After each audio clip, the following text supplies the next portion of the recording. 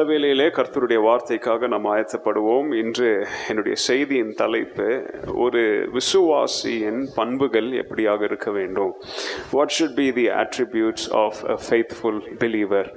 ஒரு உண்மையுள்ள விசுவாசியுடைய குணாதிசயங்கள் எப்படியாக இருக்க வேண்டும் அப்படின்றதை குறித்து உங்களோட நான் என்ன செய்ய போறேன், நான் இன்னைக்கு பிரசங்கிக்க போறேன். ஒரு விசுவாசிக்குள்ள என்னென்ன குணாதிசயங்கள் இருக்க வேண்டும். ஒரு விசுவாசி முதலாவது கர்த்தருக்குள் ரட்சிக்கப்பட்டிருக்க வேண்டும், இல்லையா? ஒரு விசுவாசி எப்படிப்பட்ட விசுவாசியா இருக்கணும்? ரட்சிக்கப்பட்டவர்களா இருக்க வேண்டும். கர்த்தருடைய நாமத்தை நம்பி விசுவாசித்து கர்த்தர் எனக்காக மரித்தார் அப்படின்றத நாம நம்பாம, இல்லையா? ஆண்டவர் அதுதான் சொல்றாரு. நிக்கதேமியோட பேசும்போது ஆண்டவர் சொல்றார், ஒருவன் மறுபடியும் பிறக்காவிட்டால் அவன் எங்க வர முடியாது? பரலோக ராஜ்யத்திற்குள்ளாக வர முடியாது அப்படின்னு சொல்லி ஆண்டவர் சொல்ல. அப்ப பரலோக ராஜ்யத்திற்குள்ள வரணும்னா முதல்ல என்ன செய்யப்படணும்? நம்ம ரட்சிக்கப்பட வேண்டும். ஒரு உத்தமம் உள்ள உண்மையுள்ள விசுவாசி முதலாவது என்ன செய்யப்பட வேண்டும்? ரட்சிப்படைந்திருக்க வேண்டும். ரட்சிப்பு மாத்திரம் இல்லைங்க, தொடர்ந்து சபைக்கு அவங்க என்ன செய்யணும்? அவங்க வந்துகிட்டு இருக்கணும், அட்டென்டிவ் மெம்பரா இருக்கணும், இல்லையா? வெறும் மினிமம் சர்ச் அட்டெண்டன்ஸ் இருக்கக்கூடாது, மேக்சிமம் சர்ச் அட்டெண்டன்ஸ் இருக்கணும். ஸ்பெஷல் டேஸ் சர்ச் அட்டெண்டன்ஸ் இருக்கக்கூடாது. எல்லா வாரமும் எல்லா சபை நிகழ்ச்சிகளையும் நீங்க வந்து என்ன செய்யணும்? நீங்க கலந்து கொள்கிறவர்களா இருக்கணும். அது மாத்திரம் இல்ல, இன்னொரு முன்குண அதிசயம் என்ன தெரியுமா? அவங்க தேவ பயம் நிறைந்த பிள்ளைகளா என்ன செய்யணும்? வாழணும். ஒரு உத்தமமுள்ள விசுவாசி தேவ பயத்தோடு வாழலைன்னா அவங்க விசுவாசிக்கு யாருன்னு இல்லை, அடையாளமே இல்லை. விசுவாசின்னு அவங்களை என்ன பண்ண முடியாது, சொல்ல முடியாது. தேவ பயம் அப்படின்றது இருக்கணும், நடத்தையில் பேச்சில். ஆண்டவர் சொல்றாரு இல்லையா, நீங்க பரிசுத்தமா இருங்க. ஏன்னா அடுத்து சொல்லுங்க, நான் பரிசுத்தனா இருக்கிறபடியால், இல்லையா? அப்போ மாடல் பாருங்க, அவர் பரிசுத்தவானா இருக்கிறபடியால் நாம் எப்படி இருக்கணும்? அது ஒரு குணாதிசயம், இல்லையா? அன்பு இருக்கணும். ஒரு அன்பு நிறைந்த ஒரு விசுவாசி தான் என்ன சொல்ல முடியும்? தேவனுடைய பிள்ளை அப்படின்னு சொல்ல முடியும். கர்த்தருடைய வார்த்தையில தேயினவர்களா இருக்கணும், இல்லையா? சவுண்ட் டாக்டரின்ல என்ன செய்யணும்? அவங்க நிலைத்து இருக்கணும். ஒரு வாரம் இங்க ஒரு வாரம் அங்க அப்படின்னா என்ன செய்ய முடியாது? ஒரு உண்மையுள்ள விசுவாசியால் என்ன செய்ய முடியாது? வாழ முடியாது. அவங்களுக்கு எப்பவும் நல்லா தெரியும் உணவு எப்படிப்பட்ட உணவு அவங்களுடைய வாயில வருது அப்படின்றத அவங்களால என்ன செய்ய முடியும்? அவங்களால தெரிந்து கொள்ள முடியும். ஆரோக்கியமான உணவு என்னது, ஆரோக்கியம் இல்லாத உணவு என்னது? ஒரு உத்தமமுள்ள கர்த்தருடைய பிள்ளைக்காக தான் தெரிய முடியும். நான் புசிப்பது, நான் குடிப்பது என்னுடைய ஆத்மாவுக்கு எப்படிப்பட்டதா, பிரயோஜனம் உள்ளதா இல்லையா அப்படின்னு தெரியாம ஒரு விசுவாசி என்ன செய்ய முடியாது? ஒரு உத்தமமுள்ள வாழ்க்கை என்ன செய்ய முடியாது? வாழ முடியாது. அவங்க கர்த்தருக்காக அவங்க வெளிச்சம் தருகிற பிள்ளைகளாக என்ன செய்யணும்? வாழணும். விட்னஸிங் மெம்பராக இருக்கணும். இப்படி நிறைய குணாதிசயங்கள் நீங்கள் அடுக்கிக்கிட்டே போகலாம். ஆனால் இன்னைக்கு நான் அதை 3 பேசிக் பிரின்சிபிள்ஸாக உங்களுக்கு நான் கற்றுக் கொடுக்க போகிறேன். கர்த்தர் தன்னுடைய திருச்சபை என்ன செய்கிறார்? நேசிக்கிறார். கர்த்தர் திருச்சபை நேசிக்கிறாரா? இந்த திருச்சபைக்காக தன்னுடைய ஜீவனை தந்தாரா? இந்த திருச்சபையை தன்னுடைய மனவாட்டின்னு சொல்லி என்ன செய்யறாரு? அழைக்கிறார். தேவன் இந்த திருச்சபையை எப்படி நேசிக்கிறாரோ, அப்போ தேவனை போல இருக்க வேண்டிய பிள்ளைகளும் தேவனுடைய திருச்சபையை, தேவாலயத்தை நம்ம என்ன செய்ய வேண்டும்? நாம நேசிக்க வேண்டும். தேவனை நேசிக்கிறான், நான் தேவனுடைய திருச்சபையை நேசிக்க மாட்டேன் அப்படின்றது மாய்மாலமான வாழ்க்கை, இல்லையா? நான் கர்த்தரை நேசிக்கிறேன், ஆனால் சர்ச்சுக்கும் எனக்கு என்ன கிடையாது, சம்பந்தம் இல்லைன்னா நீ எப்படி கர்த்தரை நேசிப்ப? கர்த்தரை எப்படி நேசிக்க முடியும் உங்களால? கர்த்தரை நேசித்துட்டு அவருடைய மனவாட்டியை வெறுக்கிறவன் உண்மையான கிறிஸ்தவனே கிடையாது. ஸோ அப்போ இன்னைக்கு சுருக்கமாக 3 காரியங்களை உங்களோடு நான் பகிர்ந்து கொள்ள போகிறேன். ஒரு உண்மையுள்ள விசுவாசியின் பண்புகள் என்ன? What are the attributes of a faithful believer? முதலாவது காரியம், ஒரு உண்மையுள்ள தேவ பிள்ளை அல்லது ஒரு உண்மையுள்ள ஒரு விசுவாசி தேவாலயத்திற்கு தன்னுடைய அன்பையும் பாசத்தையும் அளவில்லாமல் காண்பிக்கிற ஒரு உண்மையான வாழ்க்கை வாழ வேண்டும். இப்படி வாழ்கிறவன் பாக்கியவான். இங்கிலீஷ்ல எழுதிக்காங்க, a faithful church member or a believer will give his church his loving affection, his love. He'll give his devotion, he'll give his care. அவனுடைய அக்கறையை, அவனுடைய பக்தியை, அவனுடைய விசுவாசத்தை, அவனுடைய அன்பை அவன் யாருக்கு காமிக்குவான் சொல்லுங்க? அவனுடைய தேவன் தந்த திருச்சபைக்கு அவன் என்ன செய்வான்? காண்பிப்பான். இதுதான் முதலாவது பண்பு. ஒரு உத்தமமுள்ள விசுவாசின் முதலாவது பண்பு என்ன சொல்லுங்க? அவன் அல்லது அவள் தன்னுடைய தேவன் தந்த திருச்சபையின் மேல் என்ன வச்சிருப்பாங்க? அவங்க அன்பு. வாயை திறந்து சொல்லுங்களேன் எல்லாரும், அன்பு. They will love their church. சபைக்காக உயிரை கொடுப்பாங்க, சபையை நேசிப்பாங்க. 1 நாளாகமத்தின் புஸ்தகம் 29வது அதிகாரத்தை தெரிஞ்சு வச்சுக்கிட்டு இதுல ஒரு சில வசனங்களை நீங்க மார்க் பண்ணி வச்சுக்காங்க. வீட்டுல போய் இது என்ன செய்யுங்க, நீங்க வாசிங்க. 1 நாளாகமத்துல ஆண்டவர் தாவீது ராஜாவை கொண்டு தன்னுடைய தேசத்திற்கும் தன்னுடைய பிள்ளைகளுக்கும் ஜனங்களுக்கும் எப்படி அவர்களை தேசமாக உருவாக்கி ஒரு சாலிடான ஒரு நேஷனா எப்படி ஆண்டவர் டெவலப் பண்ணார் அப்படின்றத இந்த புஸ்தகங்களை நம்ம வாசிக்கிறோம். அப்படி வாசிட்டு வரும்பொழுது நல்லா கவனிங்க, தாவீது ராஜா மனசுல ஒரு ஆசை வந்துச்சு. அவனுடைய முன்னோர்கள் அவனுக்கு முன்னாடி நடந்த எல்லாவற்றையும் அவன் கவனித்து பார்த்துட்டு அவனுடைய மனசுல ஒரு எண்ணம் வருது. தேவ பிள்ளைகளுக்கு நிலையான ஸ்திரமான ஒரு தேவாலயம் இது வரைக்கும் என்ன செய்யப்படவில்லையே, கட்டப்படவில்லையே. ஒரு ஃபார்மிடபிள் ஒரு பெர்மனன்ட் ஒரு சர்ச் ஜனங்களுக்கு இல்லையே அப்படின்றத அவன் மனசுல அவன் என்ன பண்றான் தெரியுமா? ஒரு சர்ச் கட்ட பிளான் பண்றான். ஒரு தேவாலயத்தை எழுப்பும்படியாக என்ன செய்யறான்? திட்டமிடுகிறான்.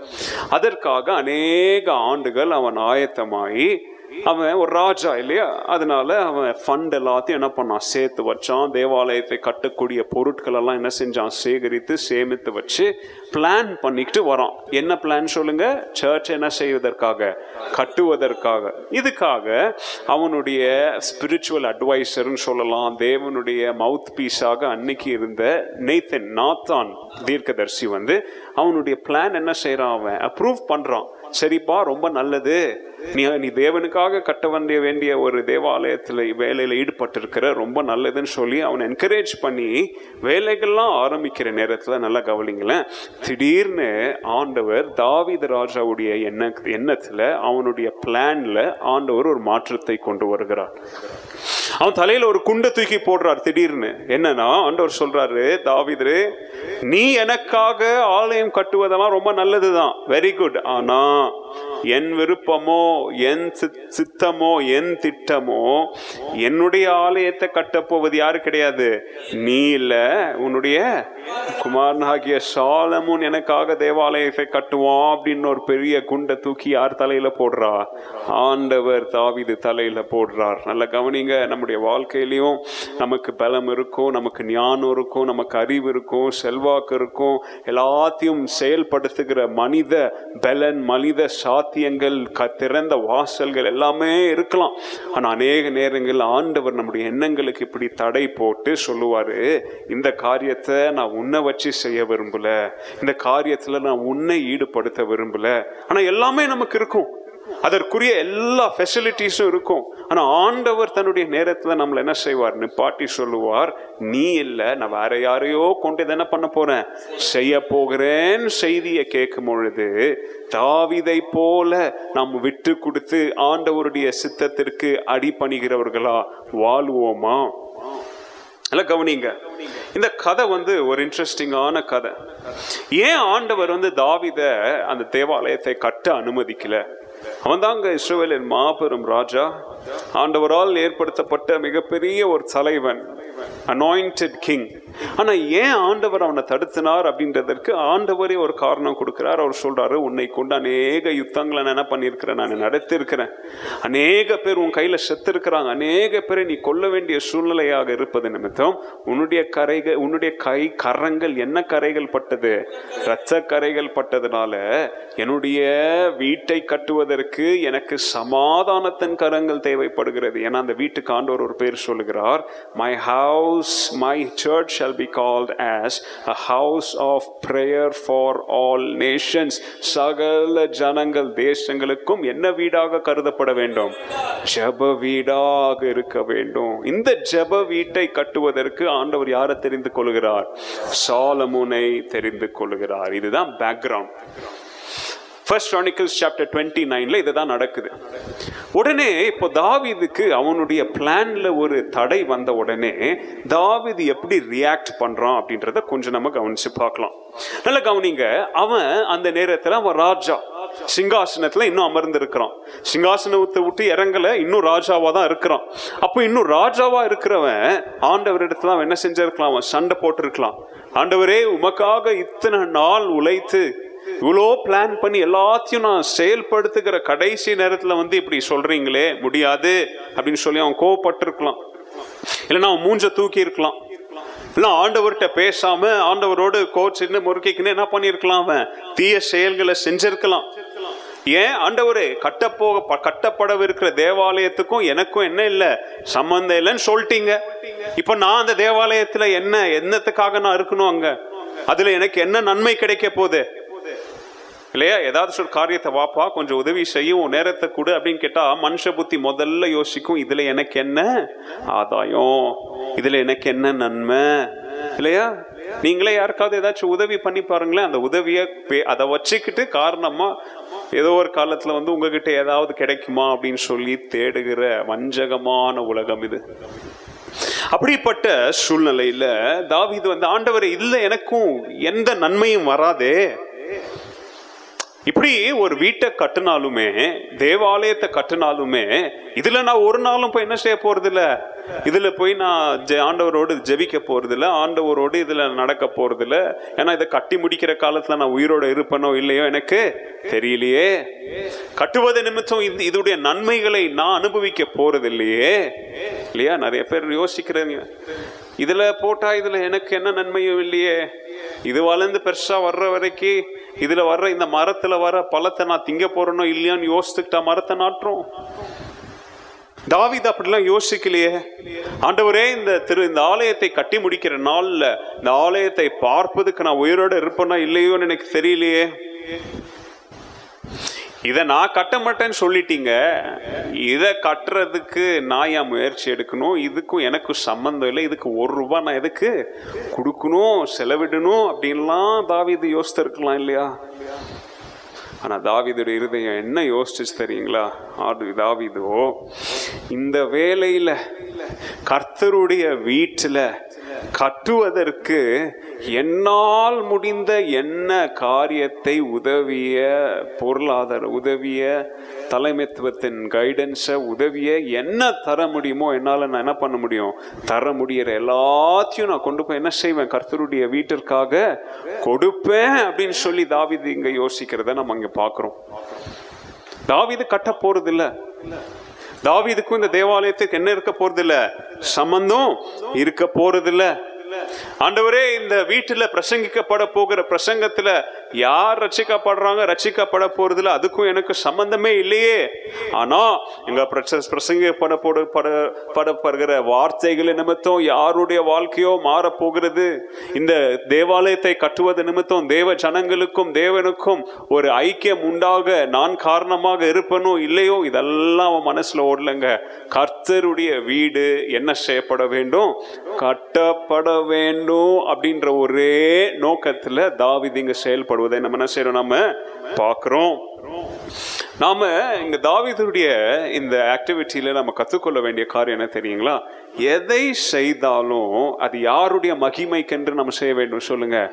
கர்த்தருடைய மகிமை, தேவ மகிமைக்காக என்ன பண்ணணும், செய்யணும் இல்லையா? பில்டிங்கை கட்டினாலும், லேண்டை வாங்கினாலும், அதை வாங்கினாலும், இதை வாங்கினாலும், ஊழியத்தில் எதை செஞ்சாலுமே அல்டிமேட்லி கடைசியில எல்லா மகிமை யாருக்கு போய் சேர வேண்டும், கர்த்தருக்கு போய் சேர வேண்டும்.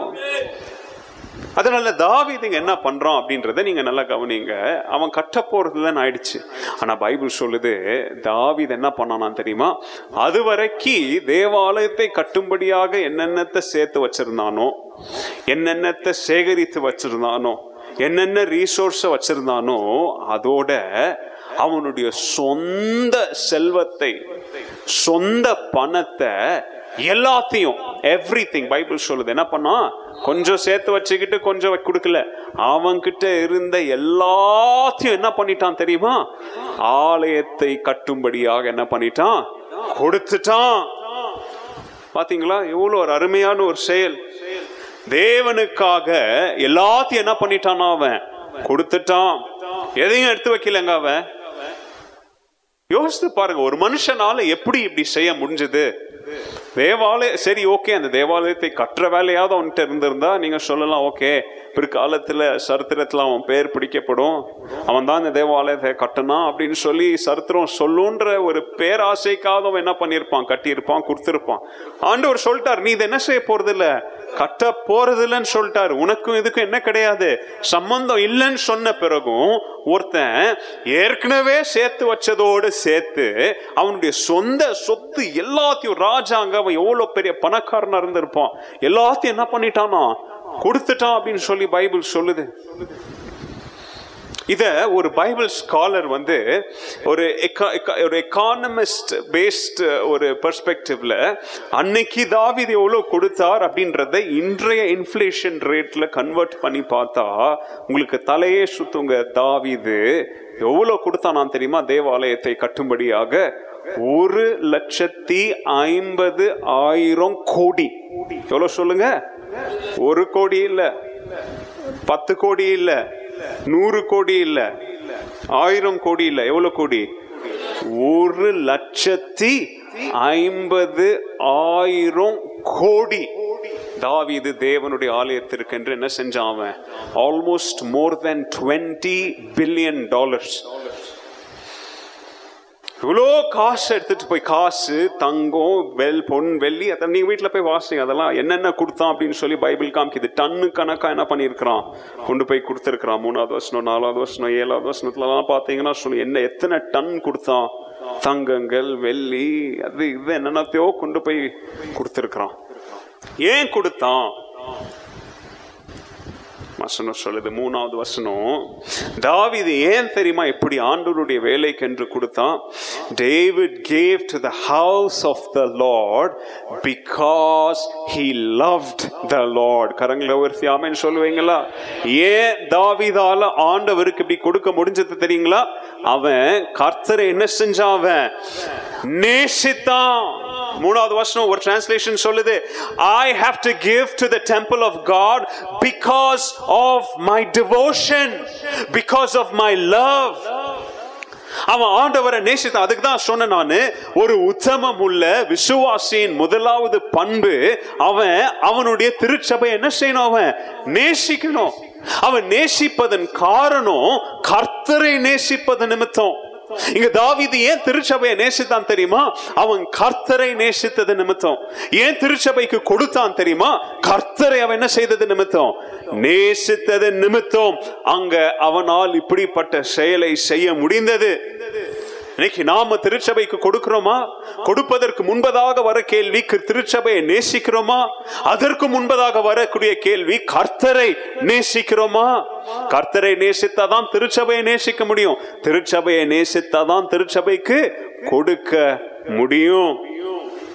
ஆங்கிலத்தில் ஒரு பழமொழி சொல்லுவாங்க, you can give without loving but you cannot love without giving. அதாவது அன்பில்லாம கொடுத்துடலாங்க. நீங்க அன்பில்லைன்னா கூட என்ன செஞ்சிருவீங்க? வாரி வாரி கொடுத்துருவீங்க. ஆனா கொடுக்காமல் உங்களால் என்ன செலுத்த முடியாது? அன்பு செலுத்த முடியாது, அன்பு கூற முடியாது. எபேசியர் 5வது அதிகாரம் 25வது வசனம் சொல்லுது, கிறிஸ்து திருச்சபையை நேசித்ததால் தன்னையே அவர் என்ன செஞ்சாரு? தந்தார், கொடுத்தார். கிறிஸ்து திருச்சபையை நேசிக்கிறேன் சும்மா உட்காரலங்க. தேவன் உலகத்தை நேசிக்கிறேன் சும்மா உட்காரல. தன்னுடைய ஒரே பேரான குமாரன் என்ன செஞ்சாரு? கொடுத்தார். கொடுக்காமல் நம்மளால் என்ன செய்ய முடியாது? அன்பு செலுத்த முடியாது. இப்போ நான் உங்களை பார்த்து கொஸ்டின் கேட்கிறேன், பிராக்டிக்கல் கொஸ்டின். முதலாவது கொஸ்டின் கேட்டேன், கர்த்தரை நேசிக்கிறீங்களா? தாவீதை போல கர்த்தர் மேல் அளவு கடங்காத பாசத்தையும் நேசத்தையும் அன்பையும் டிவோஷனையும் நீங்க வைச்சிருக்கிறீங்களா? இரண்டாவது, அதன் நிமித்தம் அதன் விளைவாக கர்த்தருடைய தேவாலயத்தை நேசிக்கிறீங்களா? தாவீதுக்கு கர்த்தருடைய தேவாலயத்தை நேசிக்கணும்ன்ற அவசியமே இல்லை. ஏன்னா ஆண்டவர் திட்டமும் தெளிவுமா சொல்லிட்டார், உனக்கும் இதுக்கும் என்ன கிடையாது, சம்பந்தம் இல்லைன்னு. அப்படி இருந்தும் ஏன் அவன் தன்னுடைய சொந்த சொத்தெல்லாம் கொடுக்க வேண்டிய சூழ்நிலை? தேவனை நேசிப்பது நிமித்தம் தன்னுடைய திருச்சபை அவன் என்ன செய்தான்? அவன் நேசித்தான். திருச்சபையை நேசித்ததுனாலதான் அந்த அன்பு அவனுடைய கண்களின் முழுசு நிரம்பி இருந்ததுனால என்ன கொடுக்கிறோன்னு கூட தெரியாம அந்த அன்பு நிமித்தம் என்ன செஞ்சான், அவன் கர்த்தருக்காக வாரி வாரி அழித்தான். இன்னைக்கு நாம திருச்சபைக்கு கொடுக்கிறோமா? நாம கர்த்தருக்கு கொடுக்கிறோமா? கர்த்தருக்கு என்னத்தை கொடுக்கிறோம் அப்படின்றத கர்த்தர் பார்க்க மாட்டாருங்க. எதற்காக கொடுக்கிறோம் அப்படின்றதான் கர்த்தர் என்ன செய்வாரு, பார்ப்பார். நீ கர்த்தரை நேசித்து அந்த பாசத்தை நிமித்தம், அந்த அன்பு நிமித்தம் கர்த்தருடைய ராஜ்ய பணிக்காக கொடுக்கிறீங்களா, அல்லது தவறான காரணங்களுக்காக, ராங் மோட்டிவ்ஸ்க்காக, ராங் இன்டென்ஷன்ஸ்க்காக கொடுக்கிறீங்களா, தற்பெருமைக்காக கொடுக்கிறீங்களா? இப்படி தவறான எண்ணங்களுக்காக நீங்க கர்த்தருடைய ராஜ்யத்துல கொடுத்தீங்கன்னா நல்லா கவனிங்க, கர்த்தர் அதை ஏற்றுக்கொள்ள மாட்டார். கர்த்தர் உங்களுடைய கணக்குல என்ன கொடுப்பீங்க அப்படின்றத எழுத மாட்டார், முட்டையை எழுதுவார், 0.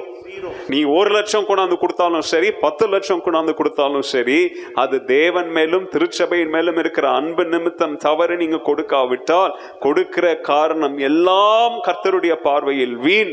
அது உங்களுடைய அக்கௌண்ட்ல என்னென்ன என்டர் ஆகப்படும், 0 ஆக என்டர் ஆகப்படும். ஒரு சில பேர் கொடுப்பாங்க. எதுக்காக கொடுப்பாங்க? அவங்களுடைய பெயர் சொல்லப்பட வேண்டும், அவங்களை எல்லாரும் புகழ வேண்டும், அல்லது இந்த திருச்சபையில அவங்களுக்கு விருப்பமான போதனைகள் கொடுக்கப்பட்டா அவங்க அப்படிப்பட்ட திருச்சபைகள்ல போய் என்ன செய்வாங்க, கொடுப்பாங்க.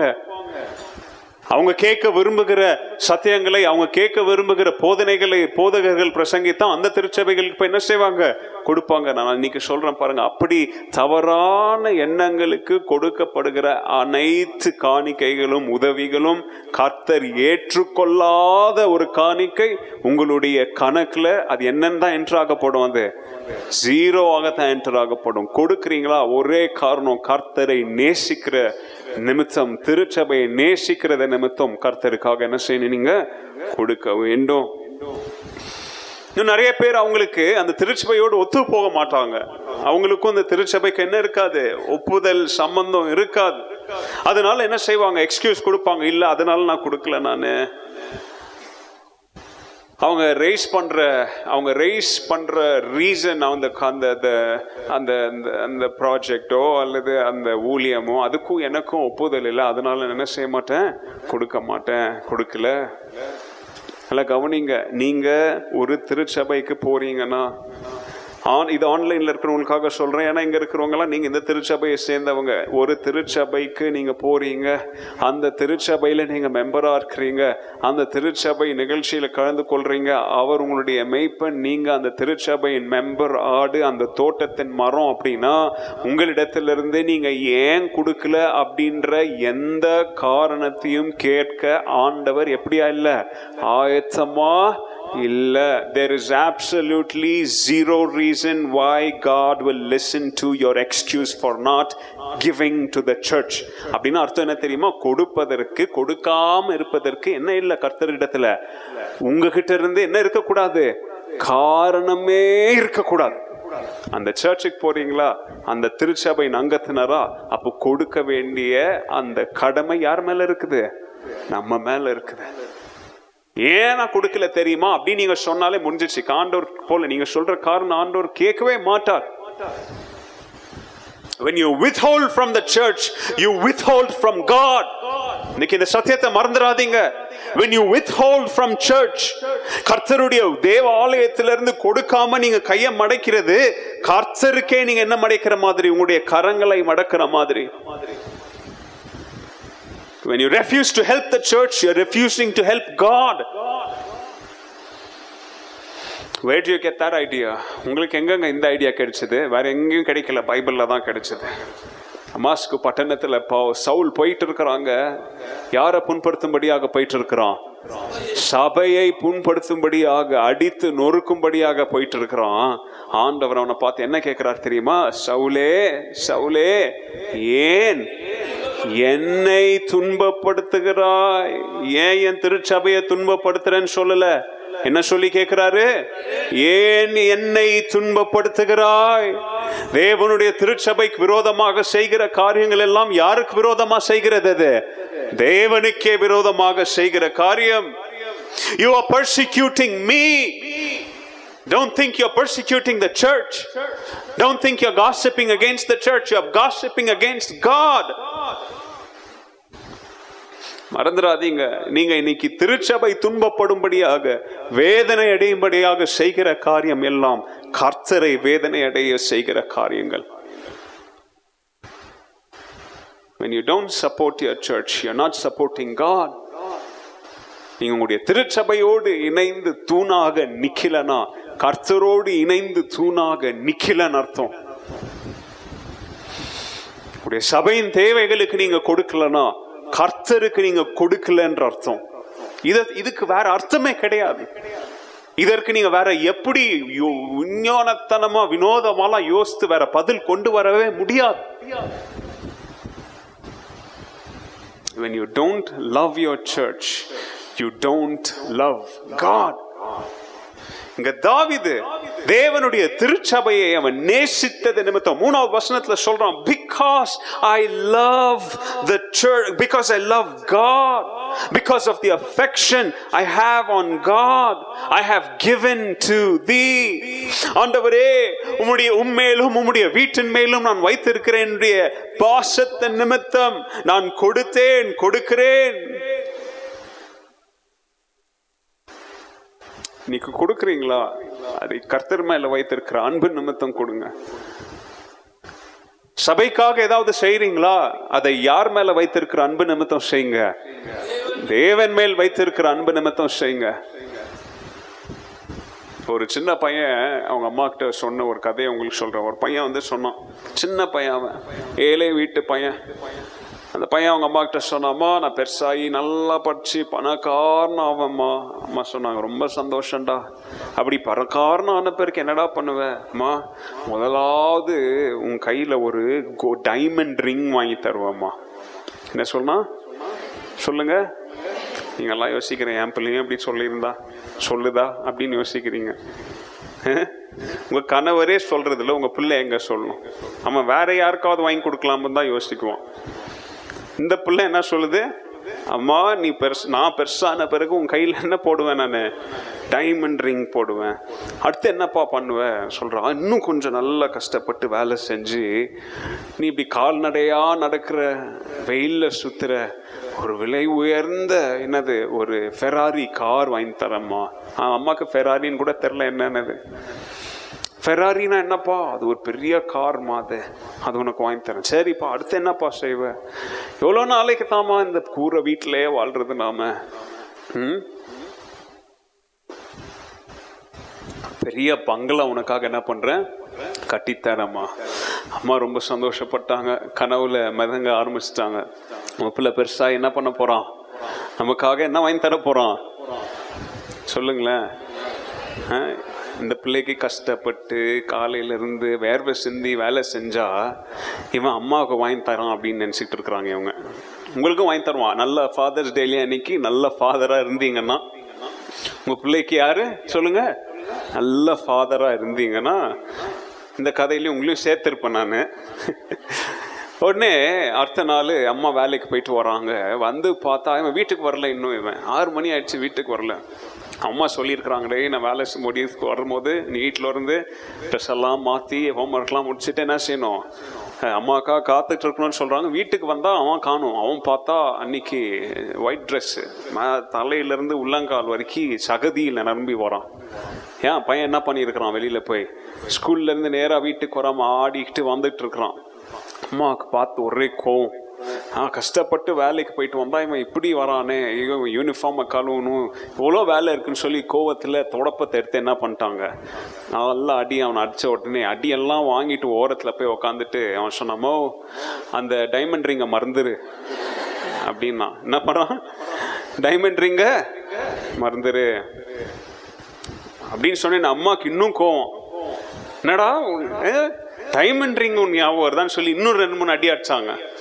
அப்புறம் சொல்கிறோமோ, அந்த காரை மறந்துரு அப்படின்னா. என்னது, காருக்கு பாய் சொல்லிடுன்ட்டான், டாட்டா. அப்புறம் இப்படியே கதை போகுது. அடுத்து வீட்டுக்கு டாட்டா. இன்னைக்கு கிறிஸ்தவங்கள்லையும் நிறைய பேர் இன்னைக்கு திருச்சபையில் ஆண்டவர் நம்மை திருத்தும் பொழுது, ஆண்டவர் நம்மை கடிந்து கொள்ளும் பொழுது நம்முடைய வாழ்க்கையில் நம்முடைய தவறுகளை, நம்முடைய பாவங்களை, நாம தொடர்ந்து செய்கிற காரியங்களை ஆண்டவர் கர்த்தருடைய வார்த்தையின் மூலம் நம்மை சிட்சிக்கிற நேரத்துல நிறைய பேர் சொல்லுவாங்க, சர்ச்சுக்கு நான் இனிமே என்ன தர மாட்டேன், தசம பாகம் இல்ல, காணிக்கை தர மாட்டேன், காணிக்கை பாபாய். அடுத்து லேண்ட் வாங்க போறவங்க நம்முடைய ஃபியூச்சருக்காக, அப்படியா, ஓகே பாய் பாய். அடுத்து பில்டிங் ஃபண்ட், பிள்ளைகளுடைய ஊழியத்திற்கு, மிஷினரி பணிக்கு, மிஷினரி மூலியம் மறந்துருங்க, அதை மறந்துருங்க. ஏன் கை ஏன் உள்ள போது தெரியுமா? ஏன் நமக்கு விருப்பம் இல்லாத காரியங்களை நம்ம கேட்கும் பொழுது, நாம் சிட்சிக்கப்படும் பொழுது, நம்முடைய நடத்தை சீரமைக்கப்படும் பொழுது அநேக கிறிஸ்தவர்களால் என்ன செய்ய முடியாது தெரியுமா?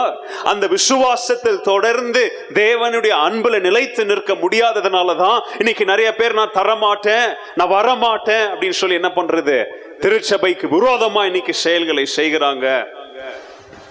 இங்க தாவீதோ, அவனுக்கும் அந்த திருச்சபைக்கும் சம்பந்தமே இல்லை. அதோடைய நன்மைகளை அவன் அனுபவிக்க போறதே இல்லை. அவனுடைய பேர் அந்த திருச்சபையோடு இணைக்கப்பட போவதே இல்லை. ஆனாலும் தேவன் மேல் வைத்திருக்கிற அன்பு நிமித்தம், திருச்சபையின் மேல வைத்திருக்கிற அன்பு நிமித்தம் அவன் சொல்றான், என்னிடத்துல இருக்கிற எல்லாத்தையும் நான் என்ன பண்றேன், தேவாலயத்திற்கு என்று என்ன பண்ணுகிறேன், தருகிறேன், கொடுக்கிறேன். Do everything that you do in this church because you love God. இந்த திருச்சபையில நீங்க எதை செய்தாலும் அதை செய்வதற்குரிய ஒரே ஒரு காரணம் தான் உங்கள்கிட்ட இருக்கணும். என்ன காரணம் சொல்லுங்க? நான் யாரை நேசிக்கிறேன்? தேவனை நேசிக்கிறேன்.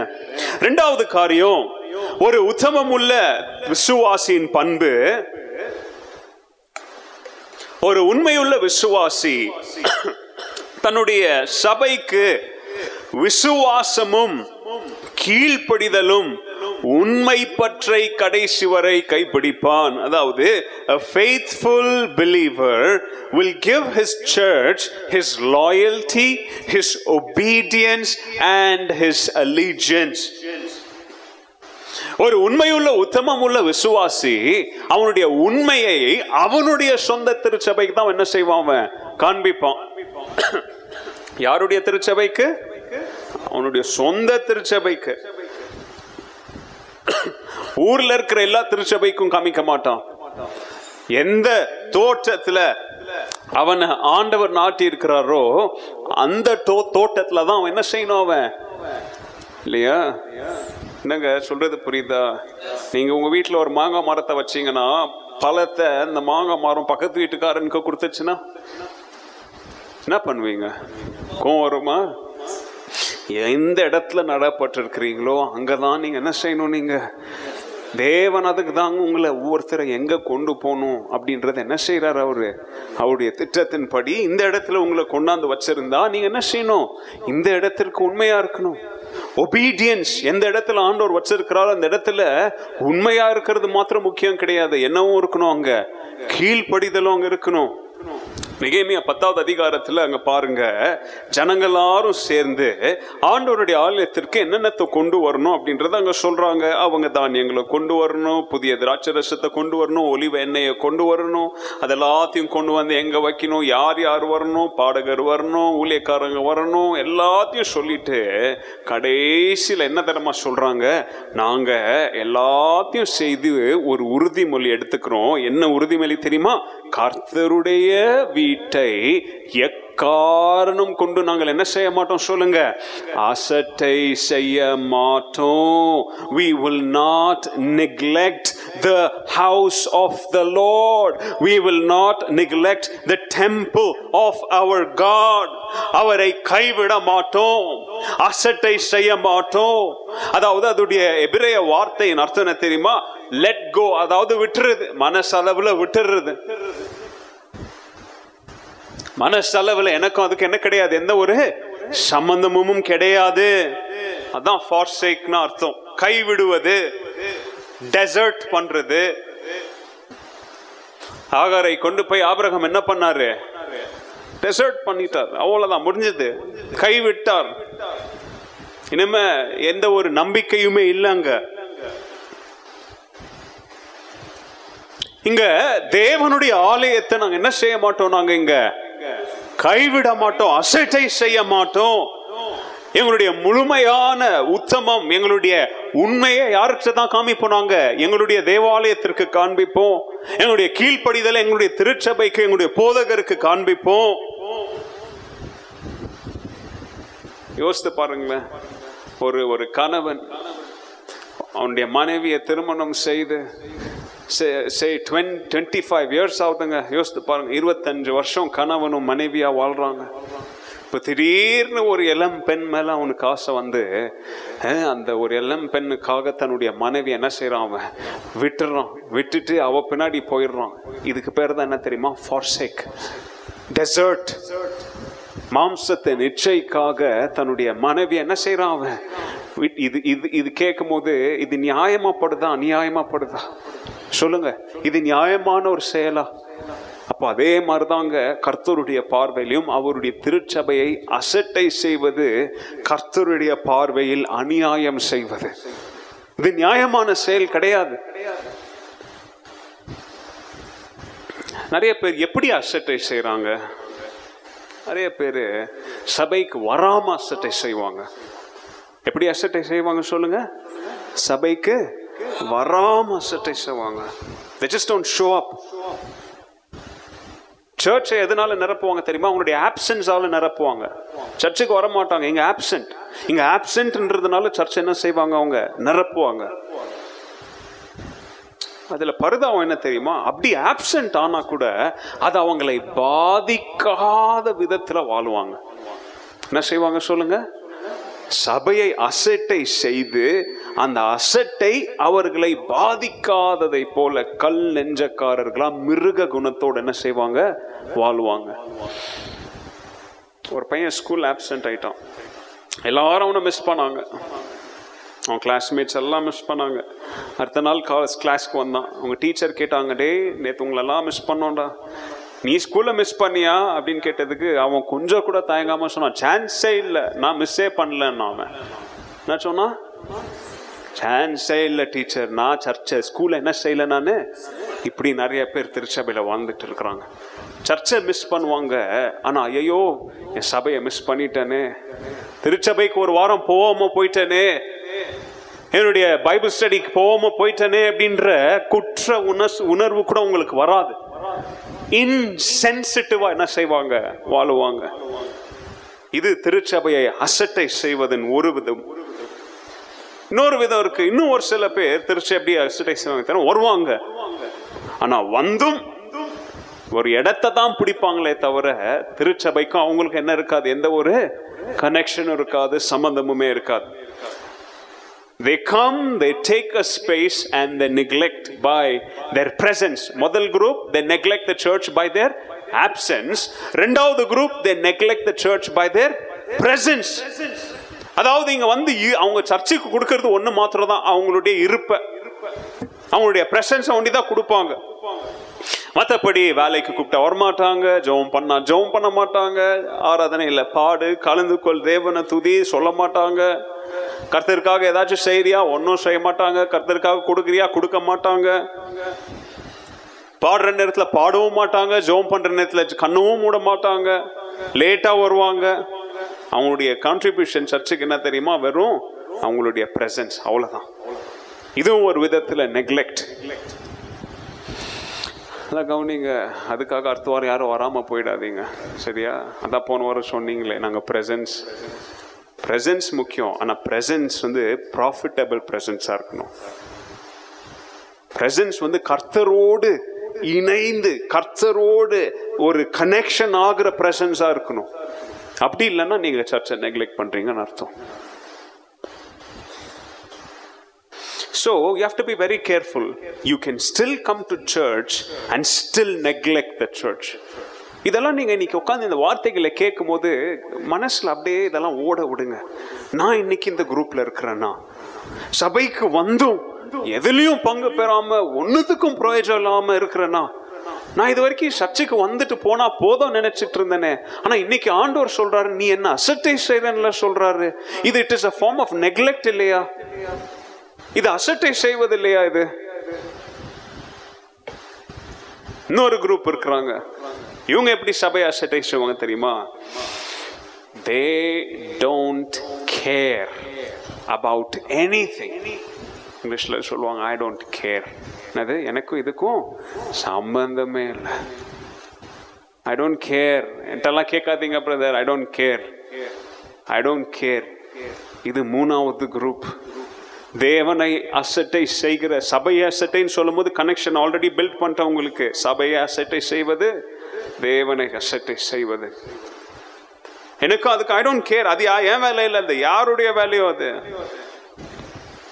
யார் சர்ச்சுக்கு வந்தா எனக்கு என்ன, யார் போனா எனக்கு என்ன, யார் அனுஷ்டானம் எடுத்தா எனக்கு என்ன, யார் வரலன்னா எனக்கு என்ன, அவங்க லேண்ட் வாங்குறதுக்கு காசு ரேஸ் பண்ணா எனக்கு என்ன, ஆனிவர்சரிக்கு ரேஸ் பண்ணா எனக்கு என்ன, எனக்கு என்ன, எனக்கு என்ன, எனக்கு என்னன்னு உட்கார்ற குரூப் எல்லாருமே கர்த்தரை அசட்டை செய்கிற கும்பல்ல சேர்ந்தவர்கள் அப்படின்றத மறந்துடாதீங்க. உங்களுடைய சரீரத்தில் இருக்கிற ஒரு உறுப்பே ஒரு 15-20 நிமிஷத்துக்கு முன்னாடி 1 மணி நேரம் மினிட்ஸ் வேலை செய்யலைன்னா அதுக்கப்புறம் வேலை செஞ்சு பாருங்க, அது மறுத்துரும். அது லைட்டா. தேவனுடைய திருச்சபை அப்படின்றது உயிருள்ள ஒரு சரீரம். எல்லாம் ஆடணும், தலையிலிருந்து கால் வரைக்கும் எல்லாம் உபயோகப்பட வேண்டும்.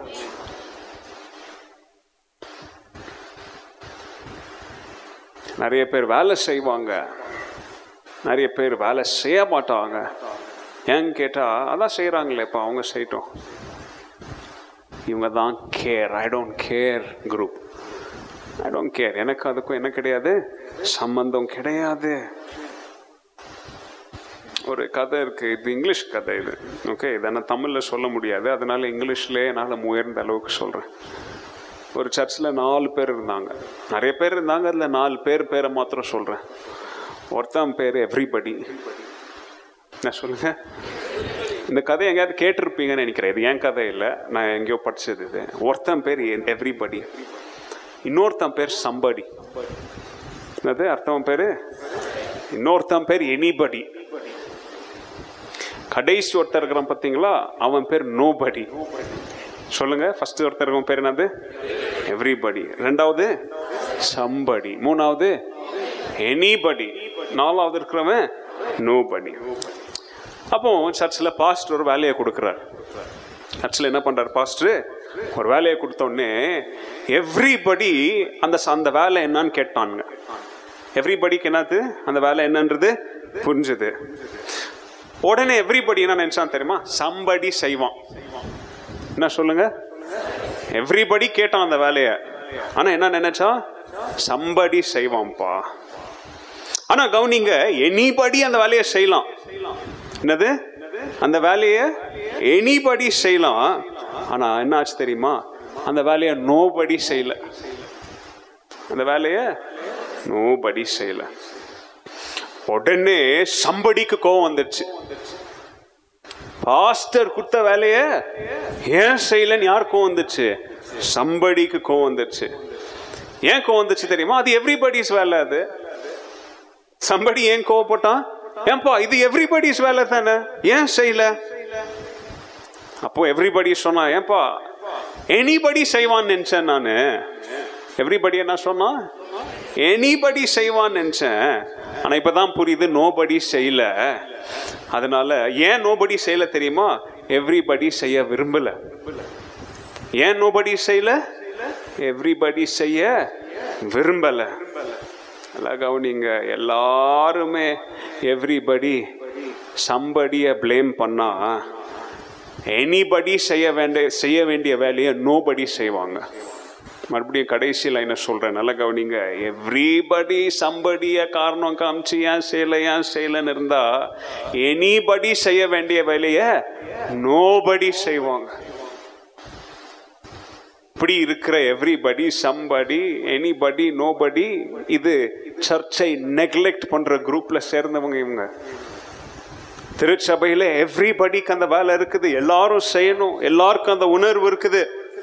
இன்னைக்கு நான் இப்ப கடைசி அவங்கள பார்த்து கேட்கிற கேள்வி, எந்த குரூப்பை நீங்க சேர்ந்தீங்க? எவ்ரிபடி குரூப்பா அல்லது நோபடி குரூப்பா? கடைசி காரியம், 3வது காரியத்தை தியானித்து நம்ம வீட்டுக்கு போவோம். ஒரு உத்தமம் உள்ள ஒரு தேவ பிள்ளை, ஒரு விசுவாசியின் 3வது குணாதிசயம் பண்பு, ஒரு உண்மையுள்ள விசுவாசி தேவ சபைக்கு தொடர்ச்சியான தன்னுடைய நீடித்த உறுதியான வருகையை அல்லது அட்டெண்டன்ஸை அல்லது கலந்து கொள்ளுதலை தர வேண்டும். Point number 3, a faithful believer will give his church his continuous and committed enduring attendance. அதாவது ஞாயிற்றுக்கிழமை ஃபர்ஸ்ட் ஆராதனைக்கு வந்துட்டு மீதி 3 வாரங்கள் வேற எங்கேயோ சுத்துறது கிடையாது. அல்லது முதல் 2 வாரம் தான் அகாபே சர்ச்சில் முக்கியமான வாரம், அதனால 3rd 4th வீக் நம்ம வேற எங்கேயோ போகலாம் அப்படின்னு கட்டடிக்கிறது கிடையாது. எல்லா வாரமும் எல்லா சூழ்நிலைகளும் கலந்து கொள்ளக்கூடிய வாய்ப்பு கிடைக்கிற எல்லா சபை நிகழ்ச்சிகளையும் வந்து கலந்து கொள்றவன் தான் யார் தெரியுமா?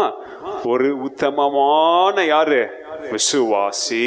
தான் பாயிண்ட் நம்பர் 3. அன்னைக்கு அவனிங்க இப்படிப்பட்ட அர்ப்பணிப்பு நிறைய பேர்ட்ட இருக்காது. இதெல்லாம் ஏன் உங்களுக்கு சொல்றேன்னா, இந்த புதிய ஆண்டிற்குள்ளாக நம்ம கால் எடுத்து வைப்பதற்கு முன்பதாக இப்படிப்பட்ட செய்திகளெல்லாம் கேட்டு டைம் பாஸ் பண்ணக்கூடாது, என்ஜாய் பண்ணக்கூடியதற்காக இந்த செய்திகளை சொல்லல. நம்மை நாம் மாற்றிக்கொண்டு புதிய ஆண்டிற்குள்ளாக கால் எடுத்து வைக்கும் பொழுது, ஆண்டவரே நான் இந்த திருச்சபைக்கு ரெகுலரா அட்டெண்ட் ஆகக்கூடிய ஒரு கமிட்மெண்ட்டை, ஒரு அர்ப்பணிப்பை எனக்கு என்ன பண்ணுங்க தாங்க. நான் ஆரம்பத்தில் சொன்னேன் இல்லையா, நீங்க சர்ச்சுக்கு 1 நிமிஷம் லேட்டா வந்தா கூட யோசித்து பாருங்க, கர்த்தருடைய பார்வையில நீங்க அன்னைக்கு என்ன செஞ்சதா அர்த்தம் கிடையாது, சபைக்கு வந்ததாக கணக்கே கிடையாது அப்படின்ற உணர்வு இருந்தா உங்களுக்கு ஆட்டோமேட்டிக்கா என்ன செய்யும்? அந்த பயமும் கனமும் வரும். நிறைய பேர் சர்ச்சுக்கு எப்பயாவது வருவாங்க, விசேஷங்களுக்கு வருவாங்க. பாஸ்டர் உங்களுக்கு ஒரு கதை சொல்லியிருக்காரு, ஞாபகம் இருக்குதா? ஒருத்தன் சர்ச்சுக்கு 3 டைம் தான் வருவான் அவன் வாழ்க்கையில். எத்தனை டைம் தான் வருவான்? 3 டைம் தான் வருவான். அதுவும் அவனே வரமாட்டான், யாரோ அவனை தூக்கிட்டு வருவாங்க, கொண்டு வருவாங்க. முதல்ல எப்போ வருவான் சொல்லுங்க? குழந்தையா இருக்கும்போது அவனே வரமாட்டான், அவன் அவங்க அப்பா அம்மா தூக்கிட்டு வருவாங்க. எதுக்கு? இன்னைக்கு தூக்கிட்டு வந்தாங்க இல்லையா, பேர் வைக்க, பிரதிஷ்டை செய்ய. இன்னும் ஒரு சில கோமாளி திருச்சபைகளில் அந்த குழந்தைங்களுக்கு என்ன கொடுப்ப? ஞானஸ்தானம் கொடுப்பதற்காக தூக்கிட்டு வருவாங்க. சரி, அப்போ தடவை வந்துட்டான் சர்ச்சுக்கு, அதுவும் அவனா வரல, யாரும் தூக்கிட்டு வந்தாங்க. 2வது ஒரு டைம் வருவான் சர்ச்சுக்கு. எப்போ வருவான் சொல்லுங்க பார்ப்போம்? அவன் கல்யாணத்துக்கு வருவான் இல்லையா, அதுவும் அவனாலாம் வரல, கல்யாண கார் அவன் என்ன பண்ணுச்சு, ஓட்டிக்கிட்டு தூக்கிட்டு வந்துச்சு. அடுத்து ஒரு டைம் வருவான் வாழ்க்கையில். எப்போ வருவான் சொல்லுங்க? அது கூட அவனாலாம் வந்தது இல்லைங்க, அவனை தூக்கிட்டு வருவாங்க. இப்படி கிறிஸ்தவ வாழ்க்கையில் திருச்சபைக்கு கிறிஸ்மஸ்க்கு ஒரு தடவை வர்றது, ஈஸ்டருக்கு ஒரு தடவை வர்றது, பேர் வைக்கிற அன்னைக்கு வர்றது, ஆனிவர்சரி அன்னைக்கு வர்றது, இது ஒரு உத்தமமான விசுவாசிக்கு என்ன கிடையாது, அழகு அல்ல. இன்னைக்கு ஜனங்களை கேட்டு பாருங்க, என்னென்ன கதைங்களை சொல்லுவாங்க. ஏன் சர்ச்சுக்கு வரலன்றதுக்கு ஊர்ல இல்லாத காரணங்களை சொல்லுவாங்க. இன்னைக்கு நம்மளுக்கே தலை இப்படி இந்த மாதிரிலாம் எங்கேருந்து இவங்களுக்கு யோசனை வருது இல்லையா? இன்னும் வம்பு பிடிச்சவங்களை கேளுங்க, சர்ச்சுக்கு வந்தா எப்போ பார்த்தாலும் திட்டுறாங்க. இல்லைன்னா அடுத்த வாரம் ஒரு 15 தொட்டில் போடலாம், இங்கே எல்லாரையும் கூப்பிட்டு உங்களை படுக்க வச்சு தாளாட்டலாம். எப்போ பார்த்தாலும் சர்ச்சுக்கு போனால் இதை செய்ய அதை செய்யறாங்க, ஊழியத்துக்கு வாண்டுறாங்க, பைபிள் ஸ்டடி வாண்டுறாங்க, ஹோம் குரூப்க்கு வாண்டுறாங்க, இதை செய்யறாங்க அதை செய்யறாங்க. நீ ஏன்ப்பா சர்ச்சுக்கு வரல? நான் வந்தா எப்போ பார்த்தாலும் குடு ஊழியத்துக்கு குடு, லேண்ட் வாங்க குடு, அந்த இதுக்கு குடு, இந்த ஊழியத்துக்கு குடுன்னு கேட்குறாங்க. சரி, நீ ஏன்ப்பா சர்ச்சுக்கு வரல? நான் வந்தா யாரும் என்னை பார்த்து சிரிக்க மாட்டுறாங்க, வந்தா முகலட்சியா என்னை பார்த்து யாரும் வரவேற்க மாட்டுறாங்க. சரி, நீ ஏன்ப்பா வரல? நான் வந்தா அங்கே பிரசங்க நேரத்தில் என்னை குத்துது, என்னை பார்த்து என்னையே டார்கெட் பண்ணி பேசுகிற மாதிரி இருக்குது. அவங்க பேசுறதுலாம் எனக்கே யாரோ என்னை பற்றி அவங்கள்ட்ட சொல்லியிருப்பாங்கன்னு நினைக்கிறேன், என்கிட்டே பேசுகிற மாதிரி இருக்குது. சரிப்பா, நீ ஏன்ப்பா சர்ச்சுக்கு வர மாட்டேற? சேர் கொஞ்சம் அன்கம்ஃபர்டபுளாக இருக்குது, அதனால இப்போ அந்த சர்ச்சில் இருக்கிற சேர் வந்துடுச்சா? இங்கே தூங்குறதுக்கு வசதியாக இருக்கா உங்களுக்கு? இப்போ தலானி வேணுமா? கேளுங்களேன், நிறைய பேர் தூங்கிட்டு இருக்கிறாங்க, கேளுங்க அவங்களெல்லாம், தலானி வேணுமான்னு கேளுங்க. அடுத்த வாரம் பிரதர் இது இப்போ கம்பளியும் உள்ளே கொடுங்க, அங்கே வச்சுக்காங்க. அங்கே யார் வரும்போது தலானி கம்பளி வேணுன்றவங்க எடுத்துகிட்டு வந்துடுங்க. நீ ஏன்ப்பா சர்ச்சுக்கு வரல? என்னென்ன காரணங்கள் இன்னைக்கு சர்ச்சுக்கு வராததுக்கு? ஏன் தெரியுமா? பிரச்சனை என்ன தெரியுமா? பிரச்சனை இங்க இல்லை. பிரச்சனை தேவனோடு. தேவனை நேசித்தாதாங்க உங்களால சபையை நேசிக்க முடியும். தேவனையே நீ நேசிக்கல, தேவனோடு ஒப்புரவா இருக்கிறான், சபையோடு ஒப்புரவா இல்லைன்றவன் மாய்மாலக்காரன். அவன் எந்த தேவனோட ஒப்புரவா இருக்கிறான்னு எனக்கு தெரியல. ஏன்னா அவர் சமாதானத்தின் தேவன். சமாதானத்தால தாங்க உங்களை நிரப்ப முடியும். அவர் சரிப்பா நீ ஏன் கூட சமாதானமாயிரு, உன் சபையோடு விரோதமாயிருலாம் காண்டவர் கை கொடுக்க மாட்டார். அப்படி கை கொடுத்தா நானே சொல்ற இயேசுவை நான் மறுதலிச்சுட்டு போயிடுவேன். ஏன்னா அப்படிப்பட்ட ஆண்டவர் கிடையாது. நம்முடைய ஆண்டவர் எல்லாரையும் நேசிக்கிறவர், எல்லாருக்கும் பாதபட்சமின்றி தன்னுடைய அன்பையும் கிருபையும் பாசத்தையும் சமாதானத்தையும் வாரி அலங்குகிற தேவன். அல்லேலூயா. அப்போ இன்னைக்கு திருச்சபைக்கு ஏன் வர மாற்ற வந்தாதாங்க கர்த்தரை நேசிக்க முடியும், திருச்சபையோடு ஒப்புரவா இருக்க முடியும். நீ வர மாற்ற? அவங்க இருக்கிறவங்க எல்லாம் மாய்மாலக்காரங்க, அவங்க ஹிப்போக்ரிட்ஸ்.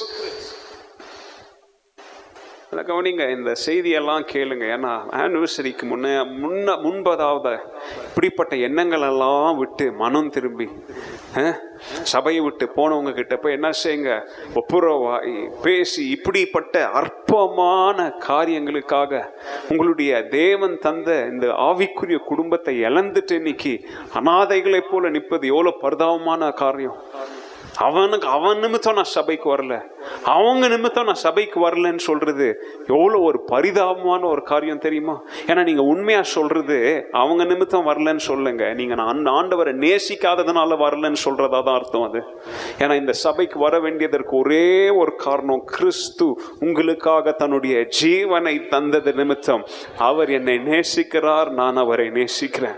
அவ்வளவுதான். there should be no other reasons for coming to the church. எபிரேயர் 10வது அதிகாரம் 25ஆம் வசனத்துல வசனம் சொல்லுது, let us not neglect our meeting together. நாம் சபை ஒன்று கூடி வருவதை என்ன செஞ்சிடக்கூடாது, விட்டுறக்கூடாது. ஒருத்தர் என்ன செய்யணும், நாம புத்தி சொல்லி உற்சாகப்படுத்தி அவங்களோடு ஐக்கியப்பட வேண்டும். ஏன் அப்படி ஐக்கியப்பட வேண்டும் சொல்லுங்க? கர்த்தருடைய வருகை சமீபமா இருக்குது. இதை எப்படி பவுல் சொல்றார் தெரியுமா? நல்ல கவனிங்க. நாம் திருச்சபையில் வாழும் பொழுது, கிறிஸ்தவ வாழ்க்கையில் வாழும் பொழுது நம்பிக்கை முற்று பெற்று, நம்முடைய விசுவாசம், நம்முடைய நம்பிக்கை, நம்முடைய கான்பிடன்ஸ் உள்ள இருக்கிறது வெளியில தெரியணும். உள்ளே என்ன செஞ்சிருக்க கூடாது, மூடி வச்சிருக்க கூடாது. நம்முடைய பிலீஃப், நம்முடைய கிறிஸ்டியன் பிலீஃப் உள்ள இருக்கிற ஃபவுண்டேஷனா இருக்கிற உள்ள இருக்கிற விசுவாசம் வெளியில மற்றவர்களுக்கு என்ன செய்யப்பட வேண்டும், அது காண்பிக்கப்பட வேண்டும். காண்பிக்கப்பட்டால் என்ன நடக்கும்? அடுத்து சொல்றாரு, தேவன் நமக்கு தந்திருக்கிற வாக்குகள் மேல் நாம் உறுதியுள்ள ஒரு பிடியோடு, என்ன சொல்லுங்க, தேவன் எனக்கு தந்திருக்கிற அவருடைய வாக்குகளை சும்மாலாம் ஆடிட்டு பிடிக்க மாட்டோம். எப்படி பிடிப்போம்? உறுதியா என்ன செய்வோம், நாம பிடிப்போம். உறுதியா பிடிச்சுக்கிட்டு கர்த்தருடைய வார்த்தையின் மேல் எப்படி ஒருத்தரை ஒருத்தர் உற்சாகப்படுத்தி, ஒருத்தரை ஒருத்தர் புத்தி சொல்லி, ஒருத்தருக்கு ஒருத்தர் உதவி செய்து, தேவனை தனியா இல்ல எல்லாரும் ஒன்றா சேர்ந்து தேவனை துதித்து ஆராதிக்கிற தருணங்களை தவற விடாமல் ஒருத்தரை ஒருத்தர் ஊக்குவித்து, ஊக்குனா என்ன தெரியுமா? நல்ல கவனிங்க. குதிரை ஓட்டுறவன் ஓட்டிக்கிட்டே இருப்பான். ஆனா நிறைய பேருக்கு தெரியாத ஒன்றுக்கு என்ன தெரியுமா?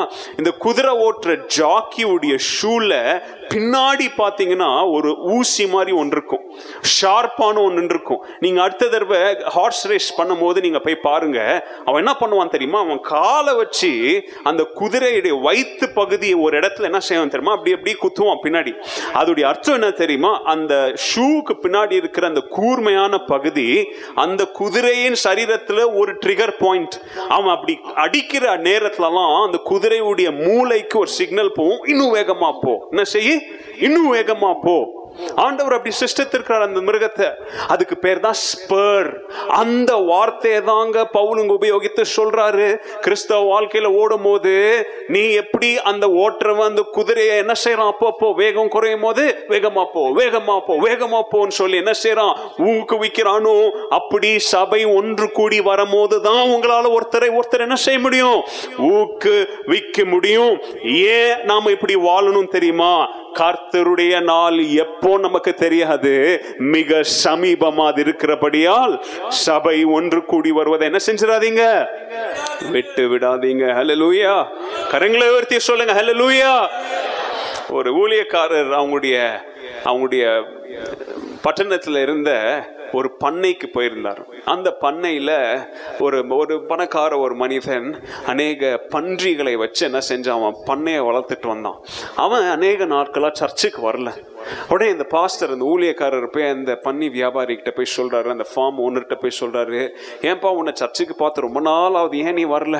உடனே அவன் சொல்றான், ஐயோ பாஸ்டர், சர்ச்சுக்கு வர எல்லாரையும் எனக்கு தெரியும், எவனும் என்னது சரி கிடையாது, வர நிறைய பேரை விட நான் உத்தமமா என்ன செய்யறேன், நான் வாழ்றேன், என் வாழ்க்கையை எவ்வளோ பரவாயில்ல அங்கே வரவங்கள பார்த்து, அதனால என்ன செய்யலை, நான் வரல.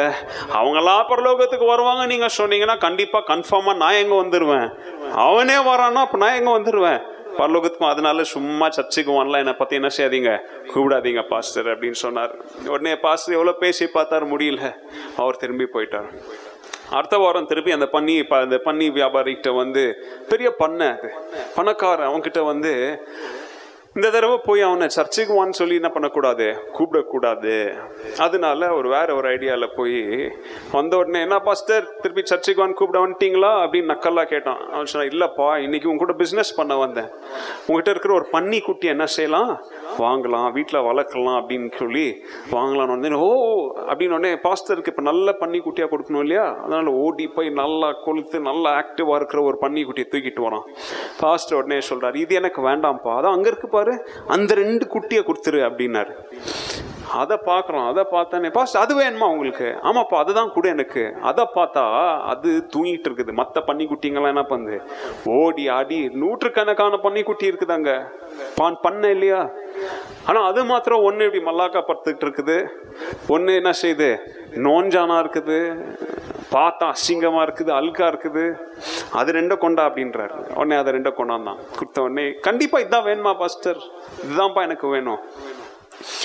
எவ்வளோ ஆச்சு? ஐயோ பாஸ்டர், இது என்கிட்ட இருக்கிறதுல மோசமான பன்னி குட்டிங்க, இது 2 என்னது உருப்படே இது இல்லை, இது சேலே ஆகாது, அதனால நீங்க வச்சுக்காங்க அப்படின்னா.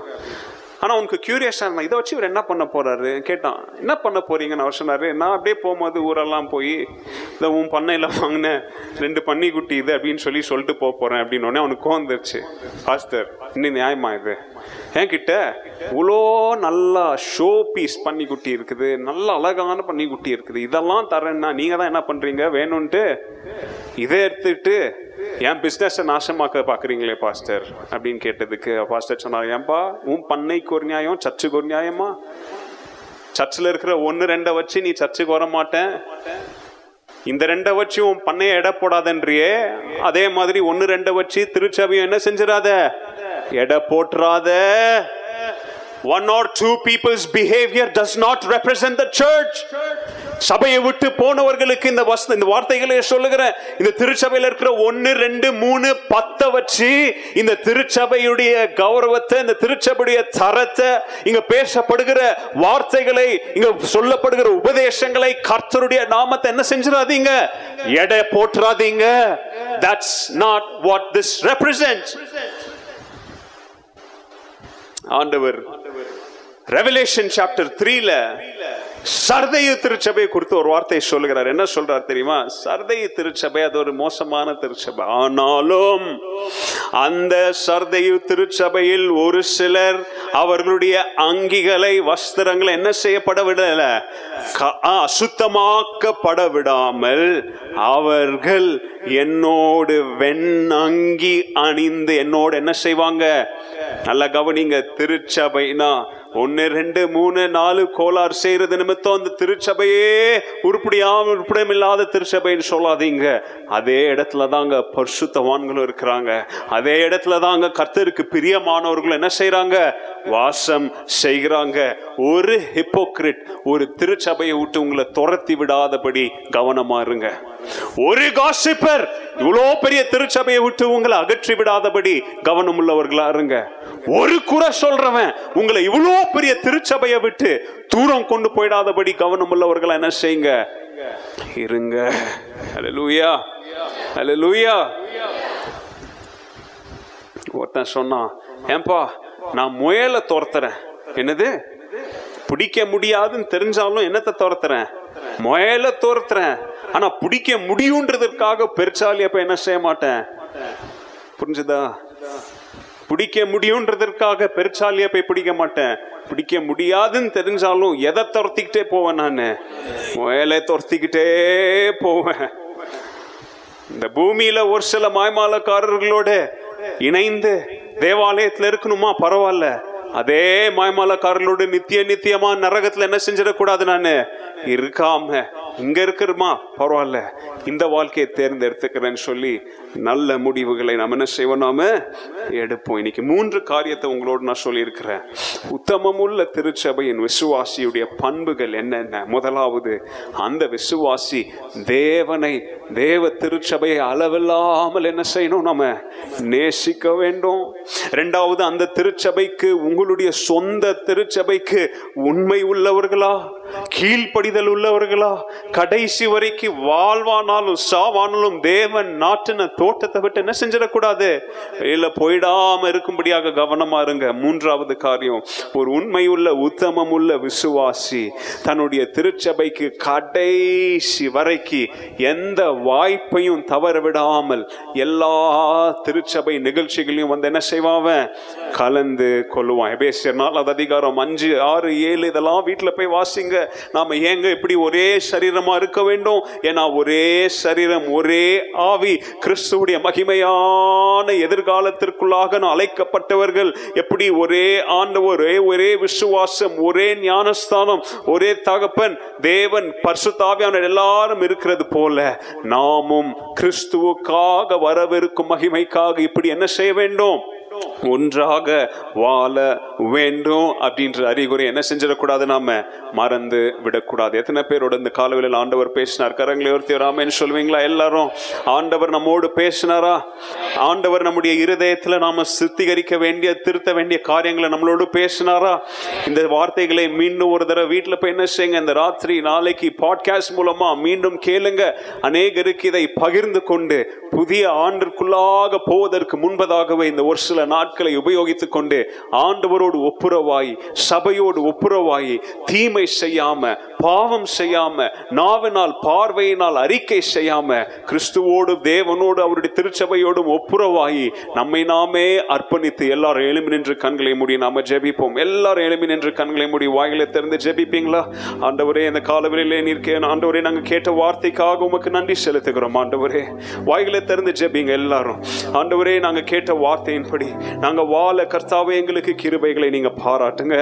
சொல்லுங்க, வாயை திறந்து ஜெபம் பண்ணுங்க, அர்ப்பணித்து ஜெபம் பண்ணுங்க. எல்லாரும் இன்னைக்கு கேட்ட வார்த்தையின்படி ஆண்டவரே, குத்தப்பட்ட உள்ளவர்கள் ஆண்டவரே, இருதயம் நொறுங்குண்டவர்கள் ஆண்டவரே, கர்த்தருடைய பார்வையில், கர்த்தருடைய சமூகத்தில் தாழ்மை உள்ளவர்களா, கர்த்தருடைய ஆலயத்தில் அடுத்த தடவை நான் கால் எடுத்து உள்ள வைக்கும் பொழுதே ஆண்டவரே, எண்ணங்களை விட்டு விட்டு, பெருமையான அகந்தையான எண்ணங்களை அங்கே கலற்றி விட்டு ஆண்டவரே, தாழ்மையான எண்ணத்தோடு, கர்த்தருடைய அடிமை என்கிற எண்ணத்தோடு நான் உள்ள வர கர்த்தாவே எனக்கு கிருபையை பாராட்டுங்களேன். எல்லாரும் வாய்களை திறந்து ஜெபம் பண்ணுங்களேன். எல்லாரும் எத்தனை பேரோடு கர்த்தர் இன்னைக்கு பேசினாரு? எத்தனை பேரோடு கர்த்தர் இன்னைக்கு உங்களோடு பேசினார்? கரங்களை தட்டி ஆண்டவருக்கு நன்றி செலுத்துங்க. எல்லாரும் கர்த்தருக்கு கரங்களை தட்டி நன்றி செலுத்தி, ஆண்டவரே, எங்களோடு பேசினுடைய கிருபைகளுக்காக நன்றி, எங்களோடு பேசினுடைய கிருபைகளுக்காக நன்றி. ஆண்டவரே, சொல்லுங்க, நன்றி செலுத்துங்க. ஆண்டவரே, உமக்கு நன்றி, உமக்கு நன்றி, உமக்கு நன்றி. ஆண்டவரே,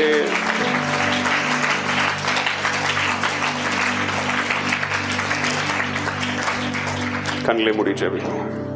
கிருபையுள்ள அன்பின் தகப்பனே, உம்மை நன்றியோடு நாங்கள் உம்மை ஸ்தோத்திரிக்கிறோம் ஆண்டவரே. தகப்பனே, இந்த நாளின் காலை வேளையிலே அப்பா உம்முடைய திருச்சபையை குறித்து, உம்முடைய திருச்சபையின் மக்களாகிய நாங்கள் இருக்க வேண்டிய பண்புகளை குறித்து பரிசுத்த ஆவியானவர் இந்த காலை வேளையில் எங்களோடு பேசினதற்காக உமக்கு நாங்கள் நன்றி செலுத்துகிறோம் ஆண்டவரே. கிறிஸ்து திருச்சபையின் தலைவராய் இருக்கிறீர் ஆண்டவரே. எங்களை நேசித்தது நிமித்தமாய் உம்மையே எங்களுக்காய் தந்தது போல அந்த அன்பை நாங்கள் உணர்ந்த பிள்ளைகளாய் ஆண்டவரே, உம்முடைய திருச்சபையை நாங்கள் நேசித்து வாழ ஆண்டவர் எங்களுக்கு ஆண்டவரே உதவி செய்ய வேண்டும் என்று சொல்லி நாங்கள் ஜெபிக்கிறோம்.